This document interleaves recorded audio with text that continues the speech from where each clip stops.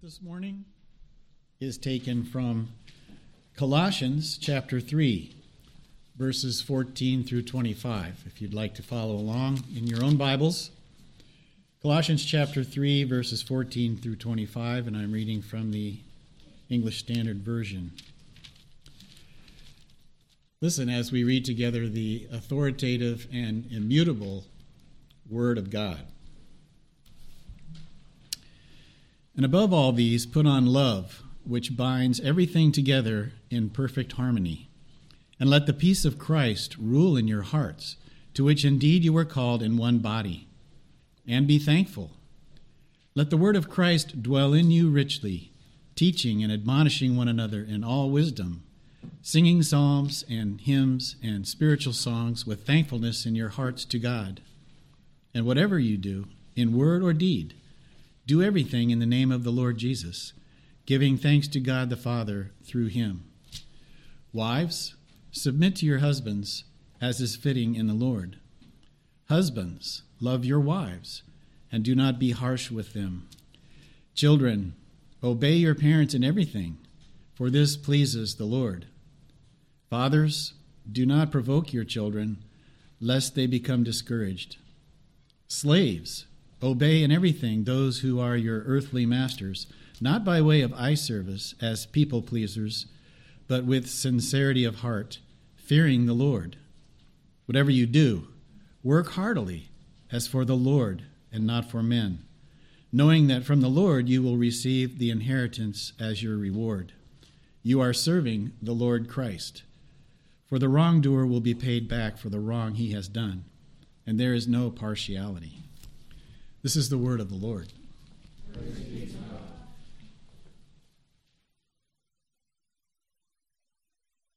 Well, if you would turn in your Bibles a few pages backwards to the Epistle of Philippians, we want to read verses 1 through 5, as we did last week.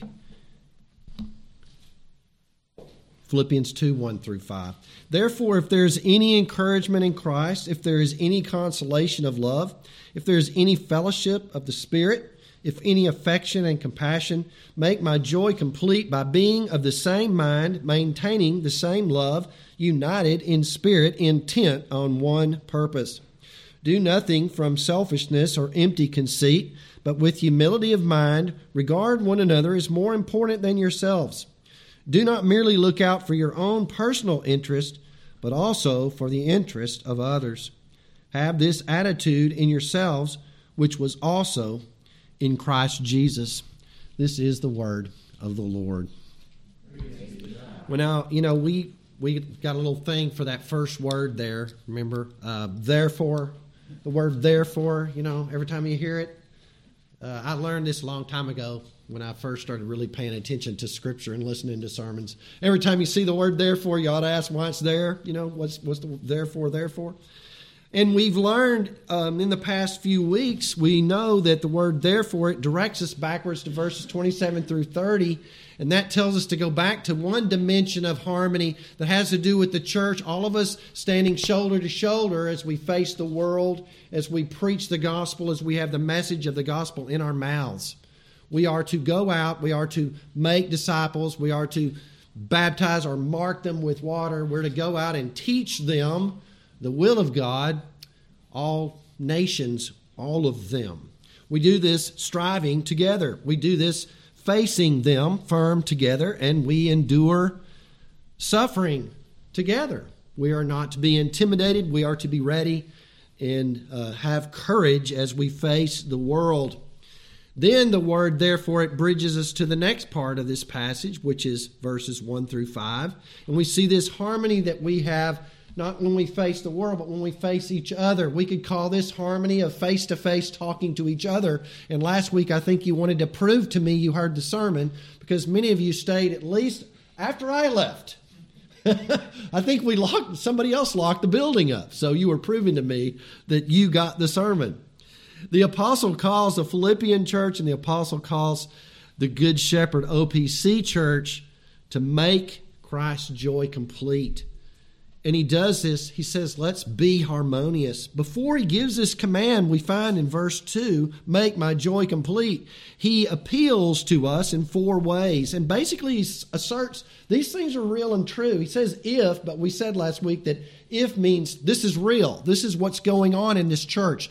There is encouragement in this church. And so he says there's a lot of things to be joyful about. And one of the things, if you go and you study about how to study the Bible, one of the things they'll tell you to do is go find a theme. Well, one of the themes of the book of Philippians is joy. Well, he's joyful that they pray for him, and he's joyful that they're concerned for him, and he's joyful that they give money to him, and he's joyful that they sent their messenger to him. And I think about, remember, we'll go back a little bit in the past.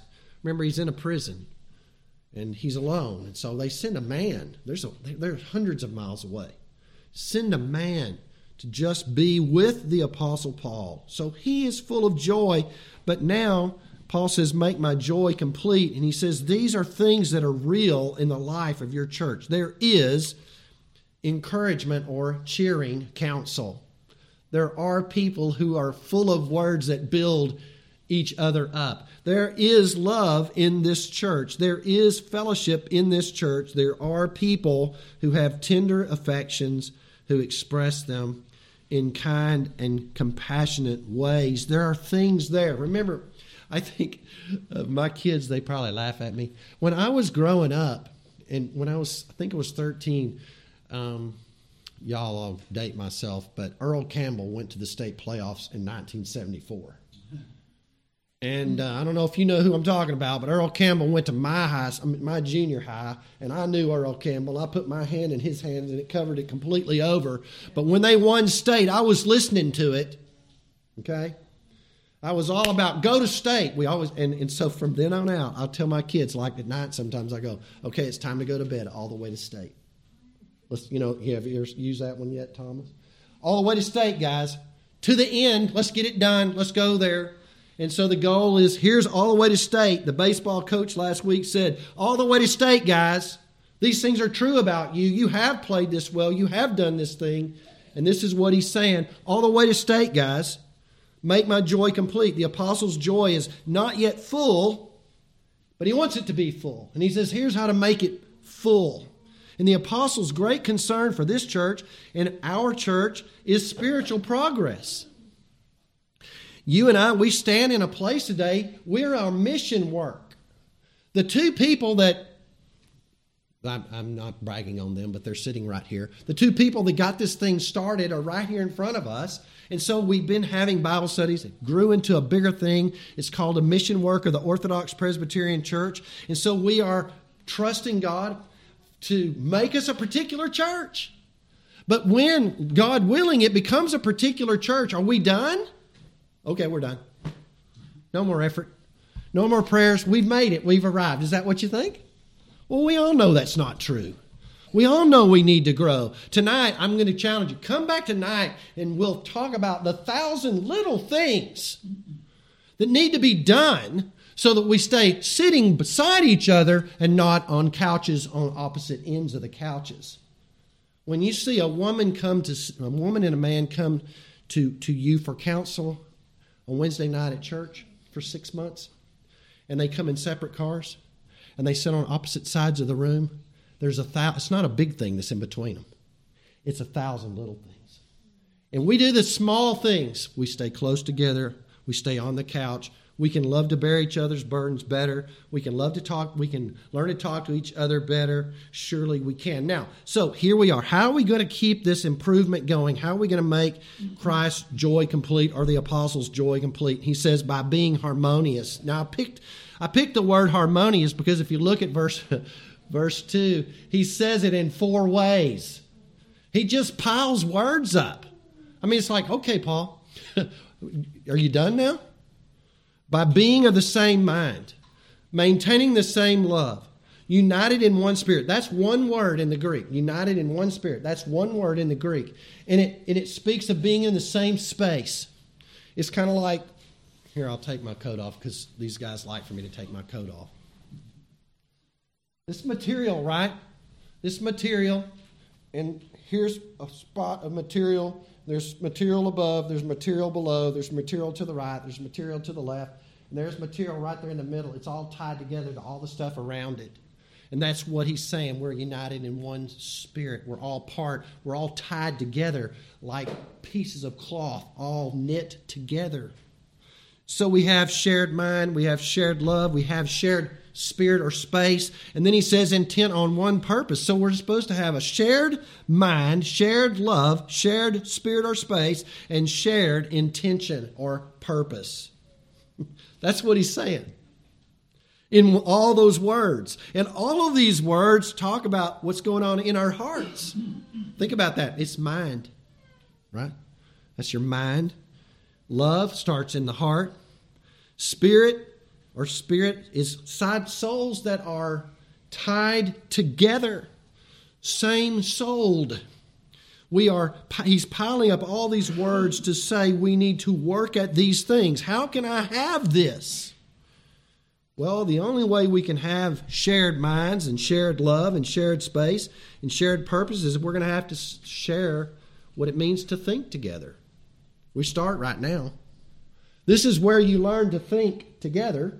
You read the same Bible together. You hear the same sermons together. You talk together after the service about, hopefully, the sermons and go to Bible studies and talk about those same words together. Shared minds, shared love, the love that Christ has given you, you're giving to others. Shared space means that you are going to have to literally sit in front of somebody or sit behind somebody or sit to the left or sit to the right of somebody, just like cloth. And you are there. And then after that's all done, you stand up and you talk to each other.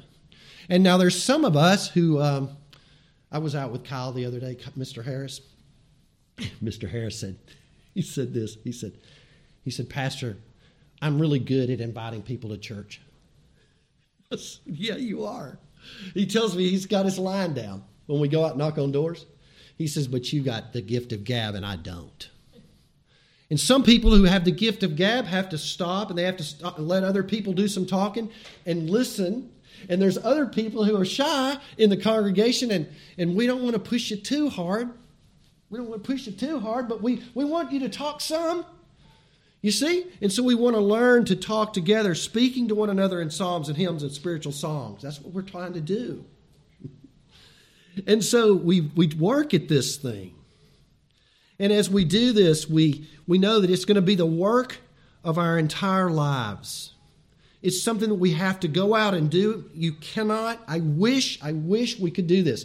I wish we could take our Bibles, put them underneath our pillows, and go to sleep on them, and this stuff would just go into us. I wish we could take one of those little things. What are you guys, computer guys? You know, your little thing that you stick in your computer's got all your data in it. I wish I could just download all that stuff. You know, and it's just there. But it doesn't work that way. We have to work it in. We have to intentionally do this. I've got in my notes here something that I wanted. In California, we had a guy we call the meeting Nazi. And everybody called him the meeting Nazi because he made everybody have meetings. And everybody got kind of mad at him sometimes, but then they realized he was right. We need to sit down and have some meetings so that we can make some decisions. And so we can move along. And so we called him the meeting Nazi. Brad DeBoer, meeting Nazi. Some of us are Nazis in other ways, right? I mean that in the right way. God help me. But sometimes we don't have the same mind, and we find out we don't have the same mind. And sometimes we find out that we don't love like we ought. And sometimes here we are, we're working, and we don't have the same desire to glorify God as we ought. We have to learn to love each other, and we have to, some of us are really great at our IQ stuff. I can pick some of you guys out. I know y'all got some great IQs. But what we have to work on in the congregation is RQ. We have to work on relationship quotient. We have to work on loving each other and listening to each other and working on that relationship and being smart in relationships. I remember one of the ladies, or several of the ladies, came to me one time and they said, I know who you are. And I said, what do you mean by that? It kind of sounds good. You don't really know me, do you? She said, yeah, I know you got a master's degree in science, and I know you got a master's degree in divinity. I know you've been a pastor before. But before you share any knowledge with me, I wanted to make sure you were nice to me. I wanted to make sure you could relate to me. I wanted to make sure you would be kind to me. Is there any hope for our church to grow? Yeah, there is. Years ago, I was at my mother's house for Christmas in 2007. In March of 2007, my dad died. And this is Christmas of 2007, so this is the first Christmas without Daddy. And we got about 30-something people all around the Christmas tree, and Mom's tears are flowing, and everybody's opening their gifts, and paper here and paper there, and all of a sudden, Evan is like 3 years old, and he's just blowing it up. Now, that was my dad and I. That was our term for when somebody's acting out. So Evan's over there blowing it up. And of course, this is causing Lori all kinds of problems because she thinks that everybody thinks that she's not being a good mother and can't control her kid. So he calms down. And everything goes back to normal. Mom's crying. The presents are opening and kids are excited and everybody's waiting on their turn. And then Evan's blowing it up again. And I said, one time's one thing. But a second time, something's up. So I'm just sitting there like this, and all of it's going on right here, and I just cast my eyes over there where Evan's at, and I start seeing a 17-year-old person's hand coming through the crowd and digging in his side. And then, he starts blowing it up again. So I walked over to this nephew of mine's ear, and I stood beside him, and I said, I see what you're doing. I didn't do anything. I said, yeah, you are doing something. You're poking Evan in the stomach, and that's why he's acting out. Well, I didn't do anything. I said, yeah, you are. I said, stop doing it. And so from then on out, I've always told my wife and I've always told myself, there's hope for this guy because he's 17. I mean, there's hope that he might grow up and mature a little bit, and become a 38-year-old guy. There's hope that he's going to grow up and be married one day and have a wife and a child, and he's got one coming. He's 32 years old right now. There's hope. There's hope, you see, for a young man to grow up, and there's hope for us. The Bible tells us in Romans 5:1-5, that there's hope. You put your faith and trust in Jesus Christ, and there's hope. And the Bible tells us that we have hope, and it's not going to disappoint us because the love of God has been poured out in our hearts by the Holy Spirit. And there's hope. There's hope. And what that means is the love of God's been poured out. It means that the love of God has been poured into you in such a way that it doesn't evaporate. We got all this rain going on, right? And all this water is all up, but it's going to evaporate and go back down. Our alligator's going to be sad because they're not going to have as much water to swim in. But, here's the thing. When he pours out his love in us, it doesn't evaporate. It's to the full right now. The love of God has been poured out in you, and that is your hope that you and I can go out and we can obey this command to make my joy complete by being of the same mind. So, second, make my joy complete by being humble. He says, do nothing from selfishness or empty conceit, but with humility of mind regard one another as more important than yourselves. So, what's the greatest enemy to the harmony? What's the greatest enemy to humility? And we all know the answer is, starts with a P, pride. What does Lewis call pride? He calls it the monster sin, right? The monster sin. And Calvin calls selfishness and empty conceit, he calls them pest. Isn't that great? Do we need pest somebody to come and exterminate these pests? Now, if you know about the game of Monopoly, which I haven't played in a while, but, I remember Monopoly pretty good. You get your $1,500 at the very beginning, and you go around the board, you collect $200, hopefully if you don't fall on the wrong square, and you build your property, you buy houses, you buy hotels, and you hope that people fall on your piece of property. And then you're just going to make them pay the rent. And then there's eventually comes a point in time, the goal in the game of Monopoly is to crush your opponent. It's to crush them. And we do it with smiles, and we do it with Coke, and we do it with popcorn, and we do it, and it's fun, right? Because eventually you're going to have to, you're going to go bankrupt trying to pay for everything you owe to me.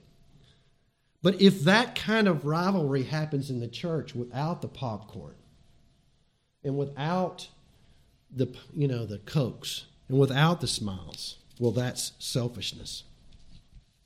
Selfishness is where we try to promote ourselves, and empty conceit is where we seek to establish ourselves over others. Remember what we said about Bobby Fischer, the world chess champion last week? He held the whole world in contempt. Let me ask you a question. How many friends do you think Bobby had?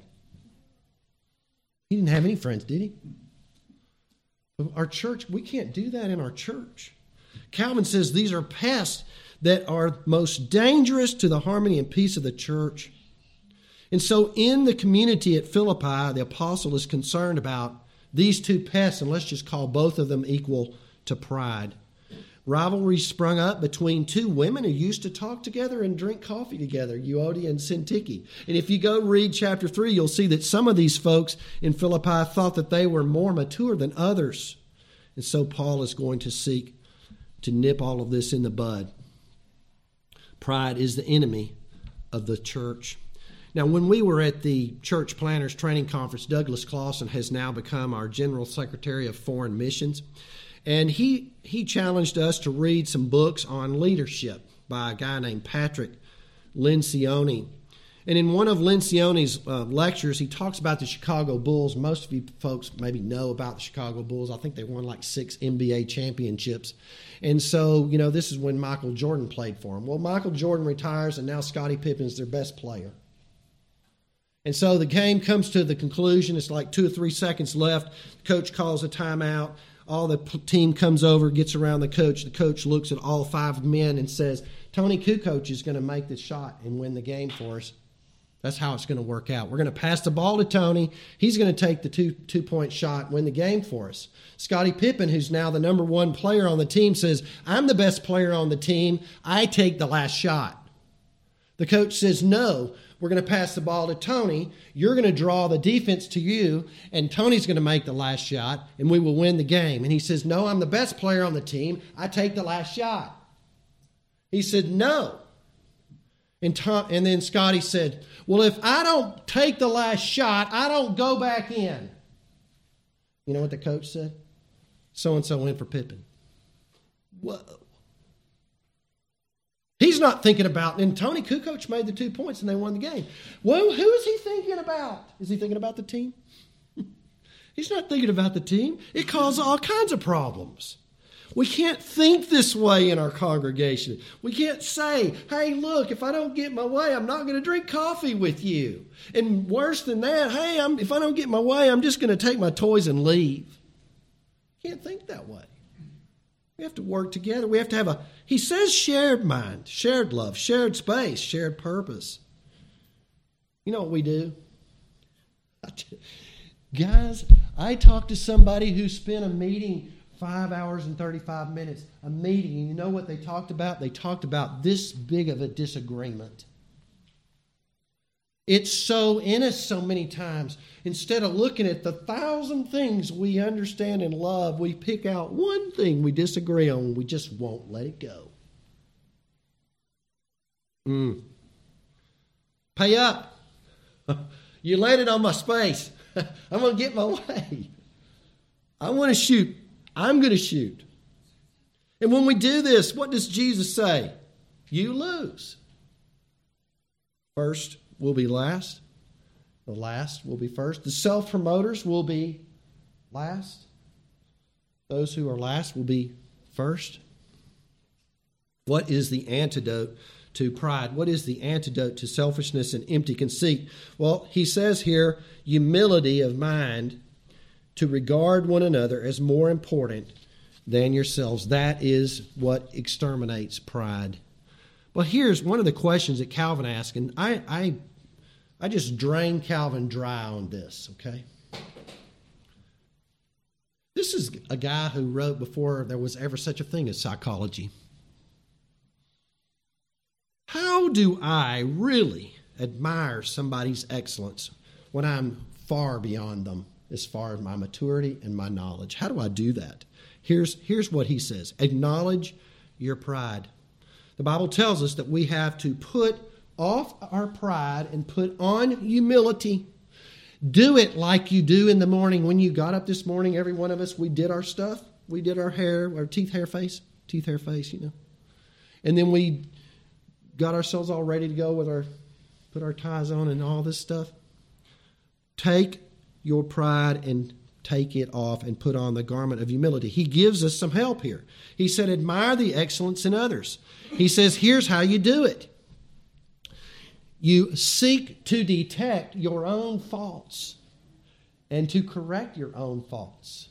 And then you will be able to admire the excellence in others. And so here we go through a little guide here. Cry out, search me, O God, and know my heart. Try me and know my anxious thoughts, and see if there be any wicked or hurtful way in me. When you do that, when you stop and when you cry out, what do you see? When you cry out, Lord, search me, know me, try me, what do you see? Well, Daniel saw sin, and the prophet Isaiah said, woe is me, for I'm a man of unclean lips, and I live among a people of unclean lips. And you go through the Bible, and David says, I see my sin. And the rich young ruler, the prodigal son says, I have sinned against heaven and in your sight. That's what we see. We see our own faults. One hymn writer says, infinite sin upon sin, sin of not loving thee, sin of not trusting thee, infinite sin. So I detect my sin in front of a holy God. I see my sin and I begin to go about the business of correcting them. Now, let's be real careful not to run ourselves totally in the dirt. Each one of you have been gifted with the ability to edify the body of Christ. Each one of you, and maybe far beyond me. But when we do this little guide that he gives to us about how to deal with acknowledging others' the excellence in others, we humble ourselves and we are putting on that humility, and we're learning to use our gifts in not a puffed up way, but in a way that's pleasing to the body of our Lord Jesus Christ. And so you go out and you are doing this and you're humbling yourself, and you see your brother or you see your sister and you go, wow, that's really cool. I had a lady that used to work out with me, and she would just love to find any of the Christians in the gym, and she'd go, look at that guy over there. He's got bad manners. And I'd go, okay, what do I say? So I looked at her and I said, now I know that you're trying to take a notch out of this Christianity that you know I hold to. I said, but do you know what that guy was like a year ago? What are you talking about? I said, he used to use the worst language, and now he's much different. He may not have the manners that you have at 65, but wow, he's way different.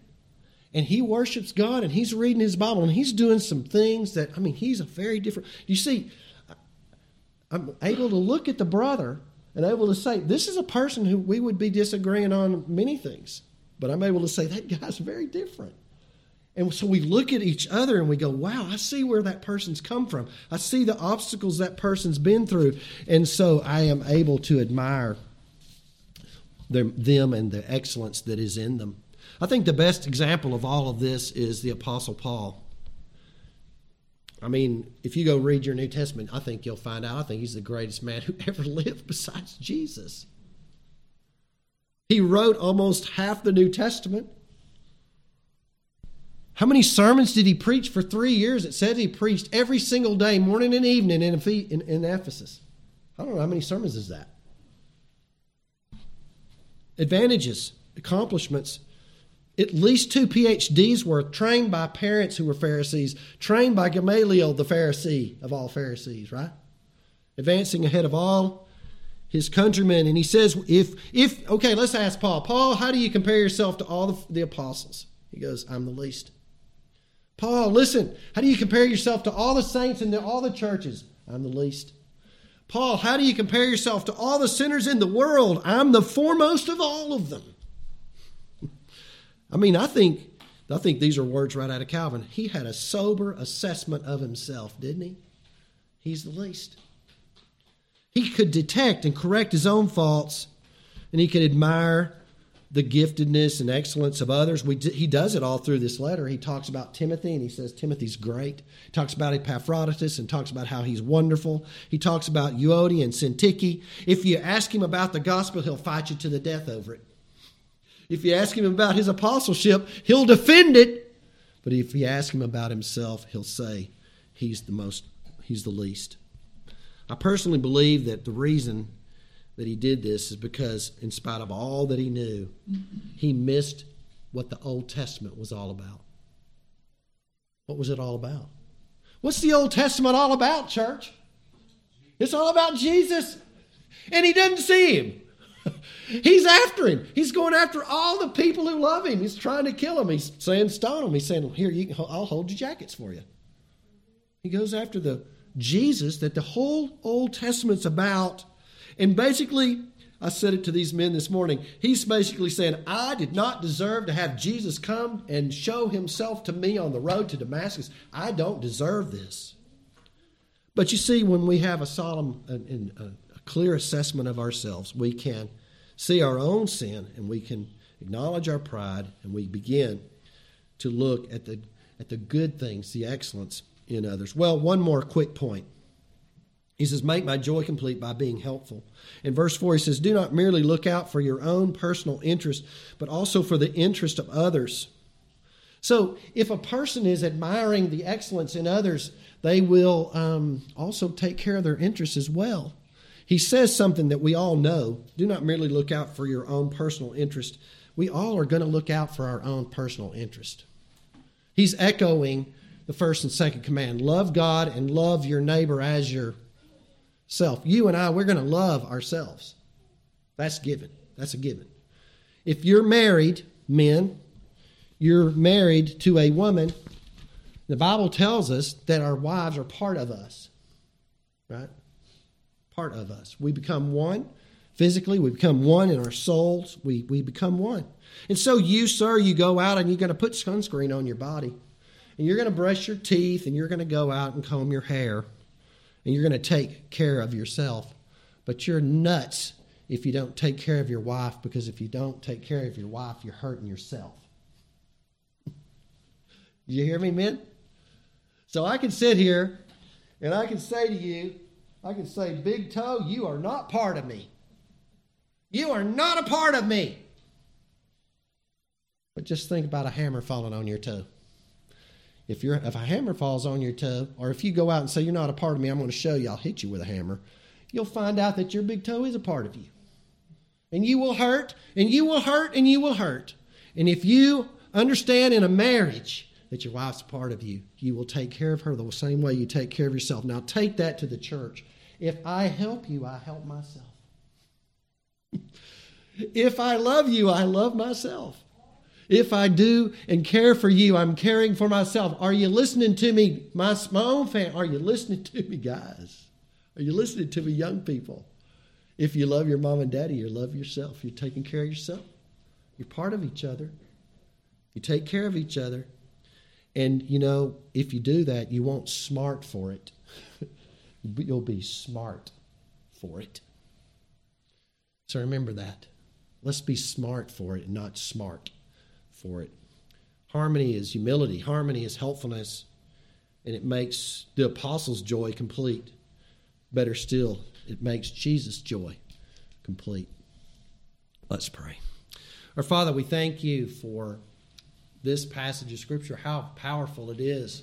We pray that we would be those who have hope that it can work out in us. And Lord, that we would make your joy complete, Lord, by learning how to humble ourselves, learning how to take care of each other, learning how to admire one another. Everyone in front of me has a gift. Everyone in front of me can be admired for overcoming many things.